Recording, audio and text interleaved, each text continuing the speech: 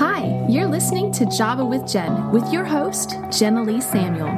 On this show, I bring the simplicity of hearing God's voice into everyday life in a no-nonsense, authentic, and super practical way. With coffee in hand and real life in our faces, let's do this.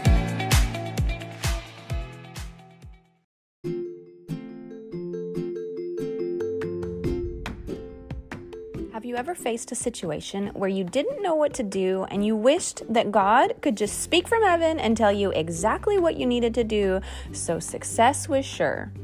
What if you could hear God's voice for yourself?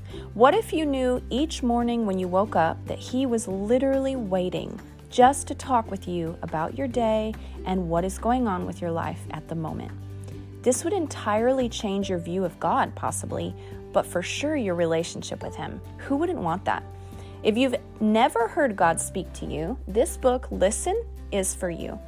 If you normally do all or most of the talking when you pray, this book is also for you. If you want to stop and really listen to what God wants to say to you, then this book is for you too. If you simply want a way to explore new terrain with the Lord and deepen your relationship with Him, this book is for you. This is not 7 steps to learn how to hear God's voice or hearing God speak for dummies. It is less of a how-to manual and more of an experiential workbook. You're invited to see part of Alan's journey to listen, encouraged to listen yourself, and then given space to capture what you believe God is saying to you that day in light of what you discover along the journey. So take the next 63 days to listen first for the voice of God and watch your relationship with Him be transformed in a huge way. And side note, if you have people that you want to get a meaningful gift for Christmas this year or for a birthday or a holiday, and you just don't know what to get, this book, especially if they're a believer, would be perfect. Teaching anyone how to hear God's voice and making space for them to do that is literally a life-transforming opportunity. So don't miss out. Go check out alanchapin.com and grab the book Listen, or you can find it on Amazon as well. All right, back to our episode.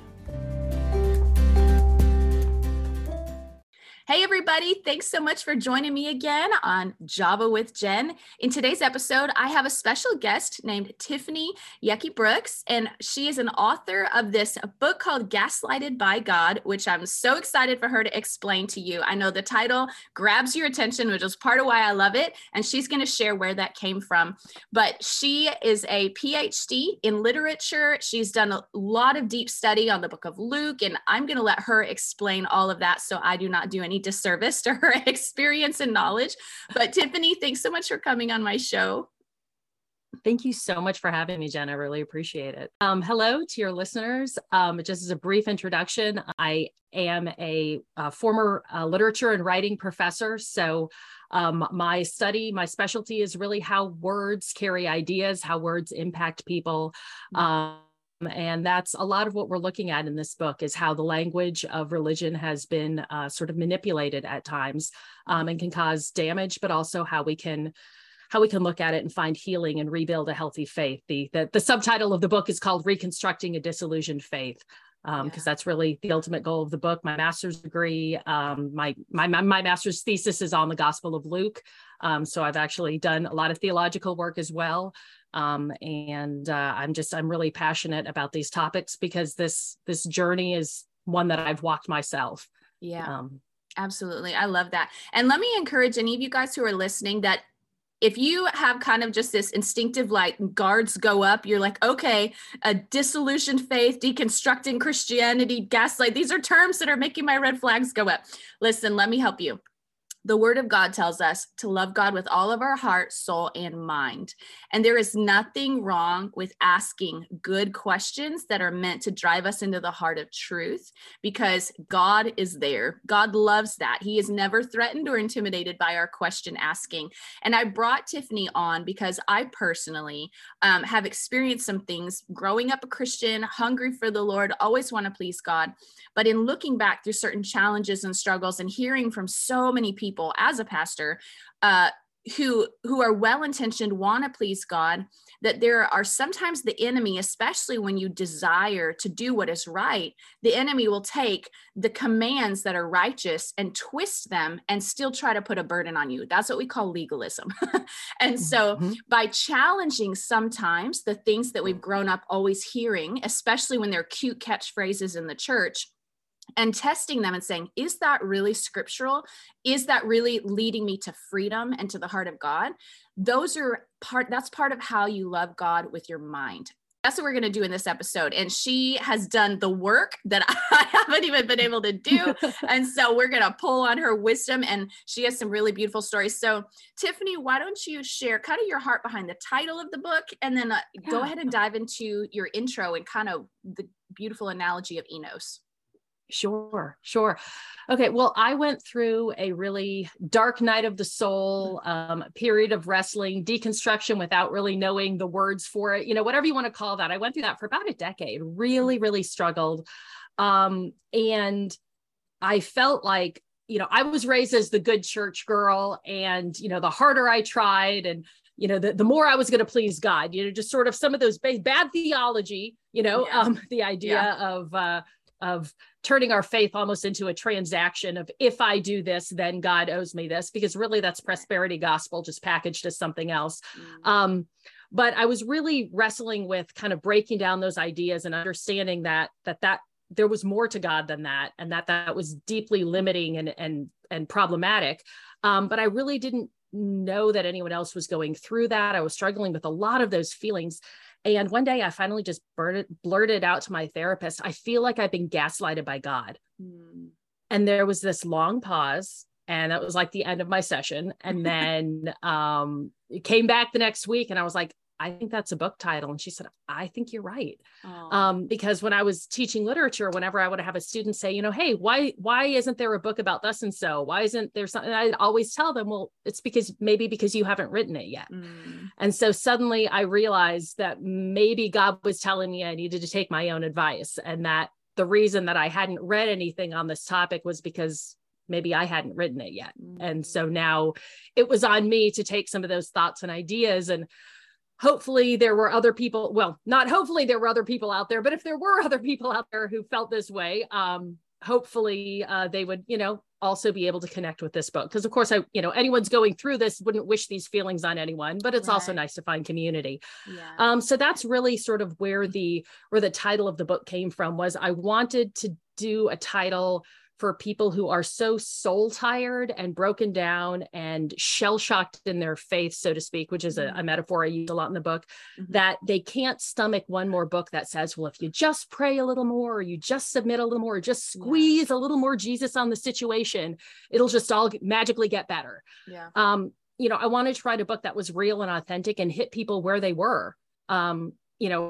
Something I say in the intro is that this isn't a book for people who are asking, is it okay to be angry with God? It's for people who are already there and are saying, okay, so what do I do with the anger? Because I want a healthy faith. So to the introduction, the story that I open with is a story about Enos the space chimp. And the first time I read it, just as I was reading about chimp language studies, which is how I came across it, I just started sobbing because it resonated with me in terms of my spiritual journey, like nothing else had. And so the story of Enos is he was part of the Mercury Atlas space program. And he was trained for 1,250 hours in something called an avoidance conditioning exercise. And what they were doing at that time, since they hadn't actually sent any humans into space yet, this was in the 1950s and 60s, is they were studying to see what the effects of zero gravity would have on mental cognition in primates. And so like, is the blood getting to the brain in zero gravity? What will that mean for how they can carry out basic tasks? So they trained the chimps to, they would see a series of 3 images, and they had to pull a lever to indicate which one was out of place. And if they got it correct, it would move to the next one. If they got it incorrect, they would receive an electric shock to their foot. And so that was how the avoidance conditioning exercise worked. So on November 29th of 1961, one of the chimps in this program named Enos was sent into space. And he started going through his exercises. But with what they discovered once he got up into orbit was that there was a programming issue, and that the program was actually, there was a bug. And so even when he pulled the correct lever, he would still get a shock. Yet, despite that, Enos pulled the correct lever 33 times in a row, receiving 33 electric shocks, but he still continued to pull the correct lever. Then it went on to another exercise and a few more things. And then it circled back to this avoidance conditioning exercise. And this time, with the bug still in place, he pulled the correct lever and got 41 consecutive shocks in a row. Wow. At that point, recognizing that there was the bug in the program as well as an overheating issue in the capsule, they brought him down early. They ended him. He was supposed to do 3 complete cycles, and they brought him down after 2. But because of that, he landed miles off course. So he was strapped into this tiny, hot, cramped capsule for more than 3.5 hours before the USS Storms was able to find where he was in the Caribbean Sea and pick him up. When the scientists got a hold of him and they opened the capsule, this highly trained human stand-in had basically reverted back to a wild animal. He had ripped through the constraints, he had ripped through his spacesuit, and he had pulled out his catheter still inflated. He had caused this great harm to himself, and he was just screeching at the trainers. And when I read that story, it resonated with me, like I said, in a way that nothing else had, because I felt like Enos. I had done everything the church had told me I was supposed to do as a good church girl. I checked every box. And then even when things didn't play out that way, I continued to stay faithful, and I continued to do what God asked me over and over and over and over again until I reached a breaking point. Because that wasn't the deal that I signed up for. That wasn't what I was trained for. I had been trained that if I did this, if I did the right thing would happen. And I would feel the shock if I did the wrong thing, but not if I did the right thing. Right. And so reading about this little chimp who more than 70 times continued, you think about Jesus saying, when do you forgive? More than 70 times 7, like there even felt like symbolism in this story. Right. And that just resonated with me. And as I was thinking about people who are struggling with disillusionment in their faith, in wanting to move away from toxicity, and sensing, that maybe I've been fed some bad theology and I want to get to something healthier. I think a lot of us can relate with this tenacious little space chimp who did the right thing over and over and then reached a breaking point and just started screeching at his handlers. And I think it's heartbreaking, but I think it's also really powerful. Wow. I so much agree with you. And I feel like even because I identified with Enos in my own story as well, and I feel like for anyone who's walked with the Lord for any number of years, at some point you're going to encounter that. You're going to encounter where it's like, hold up, the formula is not working now, and I feel like that could be for a number of reasons. It could be that we're believing a twisted form of truth, like the one I heard recently, dead men feel no pain. That's a twisted form of truth. I understand the point that is trying to be made, like, hey, listen, if you're dead to yourself and you're dying to yourself, you're not going to be easily offended. And there is some truth to that, in that you can move into a place of having such personal responsibility that you don't let other people's behavior become your offense, to some degree. But at the same time, like, there has to be, there's wisdom and balance. Even Ecclesiastes says a man of God avoids all extremes. When we live in extremes, we get into those twisted religious truths, because a dead man may feel no pain, but if you're a living man, you're going to feel pain. And Jesus even acknowledged that. He said, you will have pain in this earth. You will have trials. You will have challenges. The only place scripturally that he says we won't have pain is heaven. And so the whole point of Jesus being so great is he walks with us through our pain. And so even that, they're trying to make a point, but it's a point that gets twisted in our hearing, because we don't know how to take that formula and translate it over to real life application, you know? And so, and for some people, maybe the struggle, where you feel like you're going to snap is that you're believing for a breakthrough in something. And sometimes it's maybe our expectations are wrong. Maybe we're expecting God to act in a certain way, and he never promised that certain way. He just promised an outcome. You know what I mean? Like, hey, I will give you children, and you can't have children, but you didn't realize he was going to have you adopt a bunch of kids, you know, or whatever it is. And so sometimes we get our minds fixed on a certain method that God will work in. And so there's all these different ways. Go ahead, Tiffany. Oh, no, I was going to say, and also, I mean, no offense, you know, all my love to pastors and pastors' families out there, but we all know the good old preacher story, right? Where at the 11th hour, the miracle comes through and the check for the exact amount of the church that was about to go bankrupt, or, you know, or something that happens in that amazing moment. And then it's, you know, the Hallmark movie ending. And then what happened? How do you feel when that doesn't happen for you? When that is what's held up over and over of, well, if you have faith, then God comes through at the 11th hour. And what happens when you don't get that 11th hour deliverance? What happens when that happy ending doesn't come to you? That can feel like, well, if I've been told that's what holding on to my faith means, if that's what being steadfast is, and that doesn't come through to me, then does that mean that I wasn't good enough, or God isn't listening, or God doesn't care? And then sometimes, and again, going to my title of gaslighting, because our experience of God doesn't match up with what we've been told God is like. And if God doesn't do that, then we're told, well, then something's wrong with you. Then you aren't praying hard enough, or there's hidden sin in your life. Rather than just realizing that sometimes things don't work out the way we'd like them to. And what do we do when those two things don't align? And unfortunately, the answer a lot of times is victim blaming, so to speak, rather than saying maybe we have a misaligned understanding of who God is and how God works. Yeah, especially how he works. Because we even see that in Abraham's life, you know, like even in Hebrews, it says that Abraham never saw the fulfillment of the things that were promised to him, but he continued to believe, and he was living for another kingdom. But we saw the fulfillment of those things in the generations that came after him. And so God was true to his promise. Abraham was the father of nations, but it wasn't a promise Abraham was ever going to see with his own eyes. And so in that experience, though, I mean, we saw Abraham felt a little gaslighted because he went and made a little Ishmael, right? He was like, okay, Lord, you're not fulfilling this. I'm running out of understanding of maybe you're going to do it this way. Yeah. And so that's kind of a picture, I think, of even like a scriptural example of that. I mean, David went through it. I mean, so many people, if you look at the examples of people who in scripture got messed up in their head over how God was going to work. It was never an issue of if God was faithful or if God was unwilling to do what he promised. It was usually an issue of we didn't understand how he was going to fulfill. Yes. And I actually want to highlight that for a moment, because I have heard many times in churches, and I've never heard it mistaught, but just maybe not elaborated well enough, where it's like, oh, just believe for the thing, believe for your healing, believe for your healing, believe for your healing, or believe for your breakthrough, believe for.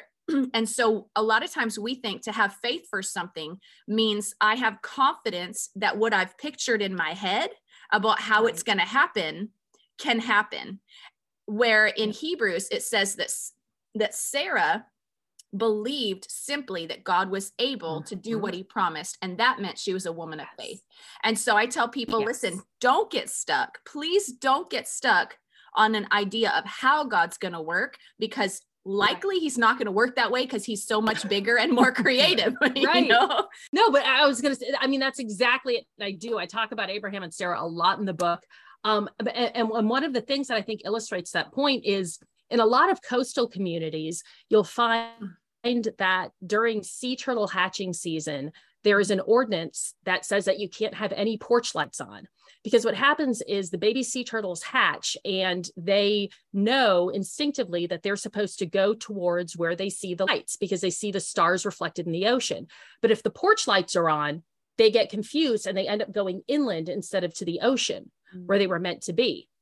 And I talk about how sometimes when God feels like God's not coming through the way we think he ought to, the way we think he should, the way we think we've been promised, or if God feels absent, that maybe that's a season where God has turned the porch lights off, not because God's abandoned us, but because it's to draw us to where we were meant to be, to where we are safe and protected and become our fullest selves.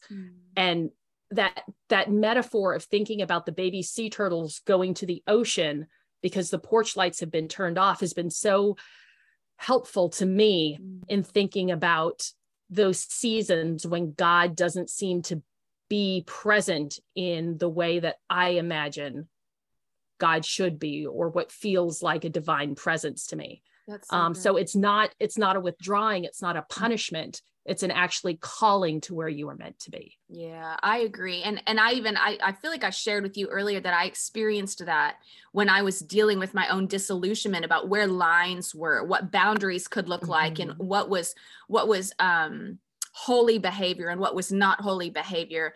And that when I finally challenged what I believed maybe was unholy, or was not submissive or not trusting God. And I said, I have to have boundaries or I'm going to die. And I felt the presence of the Lord fall on me. Yes. That was my first epiphany. Like, I've been believing religious thinking that was probably legalistic. And you said something in the episode I listened to about that kind of defined legalism. And I'm telling you, that helped me even since I listened to that episode in a situation that frustrated me because someone put a burden on me. And it frustrated me at my core. I was like, why is this so frustrating? And I realized it's because they're placing a lot of burdens, but they're not lifting any burdens. And it felt unfair. Right. So talk about legalism and how that plays a part in all this. Yeah, absolutely. So I've got a whole chapter on legalism. I grew up in a very well-intentioned, but very legalistic faith. And one of the things I came to realize is legalism ultimately is an attempt to control God.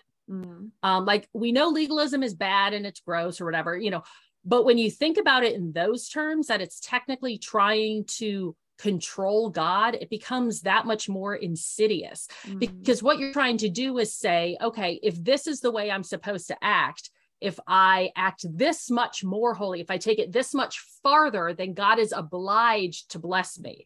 God is obliged to recognize the extra credit that I've done. And that's manipulative. We are manipulating God with legalism. And in Jesus's teaching, what's so interesting is, legalism is expanding the definition. And like you said, putting extra burdens on. But when Jesus does that, he never puts the burden on the individual. He never puts the burden on someone else. He always says, you need to take that extra measure on yourself. So when he expands the definition of what adultery is and says it's lust, he's not saying, and then that's why the woman is wrong. He's saying, and that's why, if that's what you are feeling, you need to deal with that. Yeah. It's not somebody putting that burden on someone else. It's Jesus saying, you check yourself. When God, or when he talks about the restraints on divorce, and that, Jesus is saying, this is what you need to do, because he's trying to protect vulnerable women. So every time you look at Jesus expanding the definition of something, it is not to put the burden on he's not saying, and then you pass that on to someone. He's saying, you take that on. If you're gonna wrestle with this sin, you need to be the one to check yourself. You need to be the one that takes these extra restrictions on. And so we really break down, there's a story that we look at with Saul. And it's this kind of bizarre, obscure story where he makes this rash pronouncement about, none of the troops of Israel shall eat anything until we've vanquished the enemy. And his son Jonathan doesn't know about it and finds some honey and is like, wow, why is everybody passed out and exhausted? Eat something. You've been in battle all day. And so Jonathan shares the honey with them and they eat it and they're revived and like, oh, this is great. And then Saul freaks out like Saul does and says, hey, I made a declaration that, before God that nobody was going to eat. He was passing that's classic legalism because he was passing the burden on to other people. So then there's this fascinating detail in the story. And I break down the whole story and analyze it to really parse what legalism does. But it said, I love this detail where it says, Saul built an altar before the Lord to atone for the people's sins, the first altar he had built for the Lord. And to me, that was so interesting because that really gets to the heart of legalism, doesn't it? That Saul, who had had plenty of other sins in his life, the first altar he builds to atone for sins is because, someone else sinned because of a burden he put on them. And that detail, I think, is so telling. So that story that we really, I parse in the book gets to the heart of how legalism works and how it really passes burdens off to someone else. And when Jesus speaks to people, he's reversing all of that. Yeah. He's saying, you don't put the burden on someone else. Yeah. Yeah. You take the burden. Oh, so you mean all those good Christian camps when all of my counselors were like, oh, you need to be careful how you dress. You need to protect your brother's eyes by, which I agree. As a woman of God, dress with some modesty. Yes. But absolutely. I work in fashion now, and I have literally sat with Christian women who are pastors crying because of the burdens they've carried, feeling like they should be ashamed of their bodies because somewhere along the line in their Christian experience, they were told, if he's struggling, it's shame on you. You didn't dress right.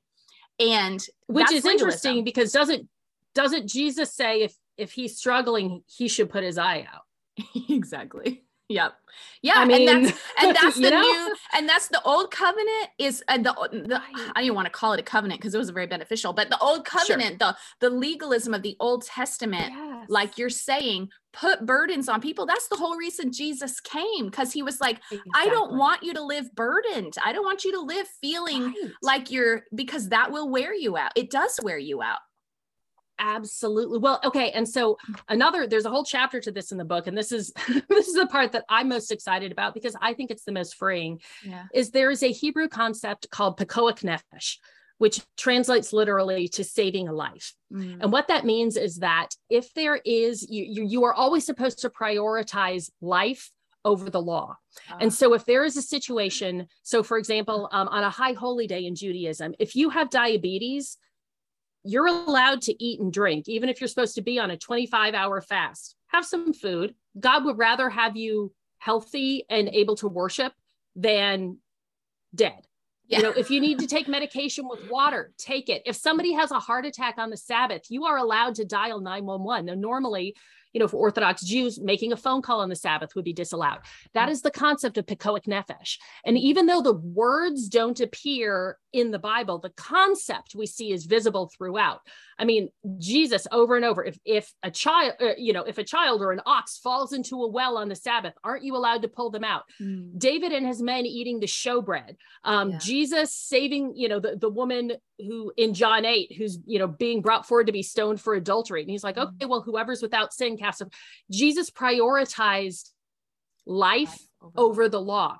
And in fact, in Judaism, it's considered an honor. It's supposed to be the person who is the most religiously observant is supposed to have the honor of being the one to break the law in order to save life. And I think that so many teachings in churches, so many of us have heard growing up, well, don't trust your instinct, don't trust your gut, because that's the flesh. That's the flesh talking. And we don't want to trust in the flesh. The heart is deceptive. God, right. Yes, exactly. Rather than recognizing that this was a gift that God gave us to protect ourselves. I think, so often you hear, and I think women struggle with this, especially well, I don't know. And my instinct told me that there might be a problem here, but I really felt like I needed to submit, or I really felt like I needed to reach out to this person, even though I really got the heebie-jeebies and it felt, incredibly unsafe. But, I was told that, listening to my gut was listening to the flesh, and I just needed to trust God. No, yes, trust God, but trust that your intuition is a gift from God meant to protect you. Yeah. And that is okay to have a boundary to protect life. Yeah. And we do honestly see that concept of having that inner intuition where Paul talks about such and such bore witness with my spirit. He uses that phrase where he said it bore witness with my spirit, meaning there is, and I feel like in the challenges and the trials that I walked through as well, one of the things I walked away, because I lived under some leadership that was manipulative and gaslighting and controlling. And in some relationships, there were manipulative, gaslighting and controlling. And there was some religious abuse and verbal and emotional abuse and all these different things. And what I learned in that is how much I had trained myself to bypass my heart and to override that inner intuition compass that God has given me, and how much it actually destroyed me. It actually caused such a cognitive dissonance inside of myself. Yes. Because I didn't realize my heart and my spirit were actually saying the same thing, but my mind was saying, oh no, you should actually submit to authority, even though they're doing things that are really unhealthy right now, you know, and submit to authority. Absolutely. But we see that there's right ways to do that, and there's wrong ways to do that. And Jesus himself had tons of boundaries. And absolutely. And when people, you know, as you were saying, you know, and it's true that some people, you hear words like deconstruction and, you know, and this is scary, or questioning or not submitting. Jesus was a deconstructionist. Jesus called out the religious leaders of his day and said, what you are doing is toxic and is contrary to the heart of God. Yeah. And that's what deconstruction is. You know, I think there's you know, it's kind of a boogeyman right now because it can mean so many different things. Yeah. But ultimately, like, just the basic idea is it is saying, let me break down, let me closely look and examine what I believe, what I have been taught, and pull out the parts that are not true to the heart of God, that are maybe cultural things that have been kind of ossified and presented to us as gospel, but aren't really what God is telling us to do or what Christ is calling us to do. Yeah. And that's all that is. Yeah. And so, you know, the whole goal of this book is to help people who find themselves sort of in the middle of that process. Maybe they didn't want to be there, you know, but they're there anyway, and say, what do I do now? Well, let's look at how do you rebuild? How do you reframe? How do you understand the Bible and your relationship with other people of the faith in order to rebuild a faith that's healthy, that is life affirming, that is closer to the heart of God, that has shed the toxicity of legalism and exclusion and all of these things that put burdens on us that we were never meant to carry. It's true. Okay, so obviously, you guys, we've just really gotten into the meat of this conversation, and Tiffany is so sweet to offer to give us a second episode where we can dig more into her story. I would like to dig a little deeper into the idea of deconstructing your faith, because there's so many misnomers around that idea in our culture, but I believe it is a way of loving God with our mind.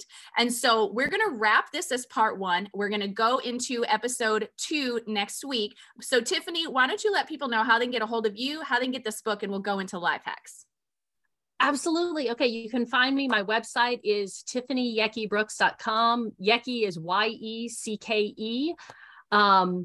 You can find me on Substack. I've got a Substack, tiffanyyekebrooks.com, or it's called the Leros Project, Leros. We just launched it, the Leros Project. Or you can find me on Facebook as well, Tiffany Yecke Brooks or Tiffany Yecke Brooks, Ph.D. You can find me there. Okay. And your book is on Amazon. I've seen it on there. My book is on Amazon, Christian booksellers, Barnes and Noble, local bookstores, wherever you want to find it. Excellent. Awesome. Well, thank you, Tiffany, for sharing all that. I'm excited about part 2 here. So you guys don't go anywhere. We're going to go into life hacks. Tiffany has a great life hack for you. Hold on one second.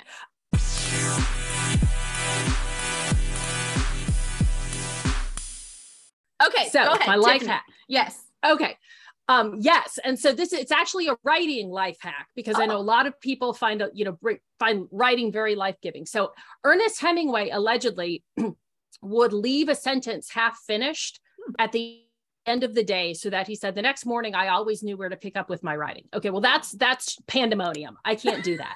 So what I have found that is really good for helping me maintain momentum and then know where to pick up the next day is that if I'm writing and I can't think of the word I need, I give myself no more than 10 seconds to think of it. And then I just put 4 X's and I just keep going. So I don't break the flow of what I'm doing. Oh, there you go. The next day, when I sit down, the first thing I do is do a Control F search for every place those X's appear in what I wrote the day before. My brain will have usually puzzled it out, overnight, so that I know kind of what word or phrase I want to fill in there. But also that gives me a chance to review what I was writing the day before, and it provides the runway into what I'm going to write that day. And I have found that it's extremely helpful, both in terms of not breaking momentum or losing your train of thought when you're in the moment in your writing. And it's also really, really good for providing that runway into how to get started the next time you sit down to write. That's excellent. I love it. That's great. So any of you writers or bloggers or article writers or aspiring writers, that's a really great pointer. I love that. I love that. And I've been writing for a magazine here for the last couple of months, and I'm like still figuring out a groove for writing. Like I love writing. I've done it my whole life, but that's a really good tip. I appreciate that. Okay. So Tiffany, thank you so much for everything that you shared. I'm excited about part 2 where we can dig a little deeper. You guys, you don't want to go anywhere. Stay tuned. Make sure you're subscribed so you don't miss next week's episode. Otherwise, feel free to share this episode, throw it on social media, tag me, tag Tiffany, throw it on social media, share it with your friends, because we want to encourage people to love God with their mind as well. And asking questions is not sacrilegious. It's not a lack of faith. It is part of how you dig deeper into the heart of God and give him an opportunity to lead you into truth in yet another way. So thank you, Tiffany, for coming. And you guys, we'll see you next week at Java. Thanks so much for tuning in to today's show. Listen, let's stay connected. Come follow me on Instagram at Java with Jen, where you can follow the latest and say hey. It's a really great way to stay in touch. Many of you have also asked how you can support the show. You can make donations through the Anchor app or on Patreon, or of course by sharing, rating, and reviewing on social media and iTunes as well. Your heartfelt feedback always reminds me why I do this. Also, don't miss our merch store, where you can get super cool Java with Jen swag and coffee. Find it at javawithjenmerch.com. Until next time, remember, hearing God's voice is simple, and he wants to be a part of your everyday life. See you next week.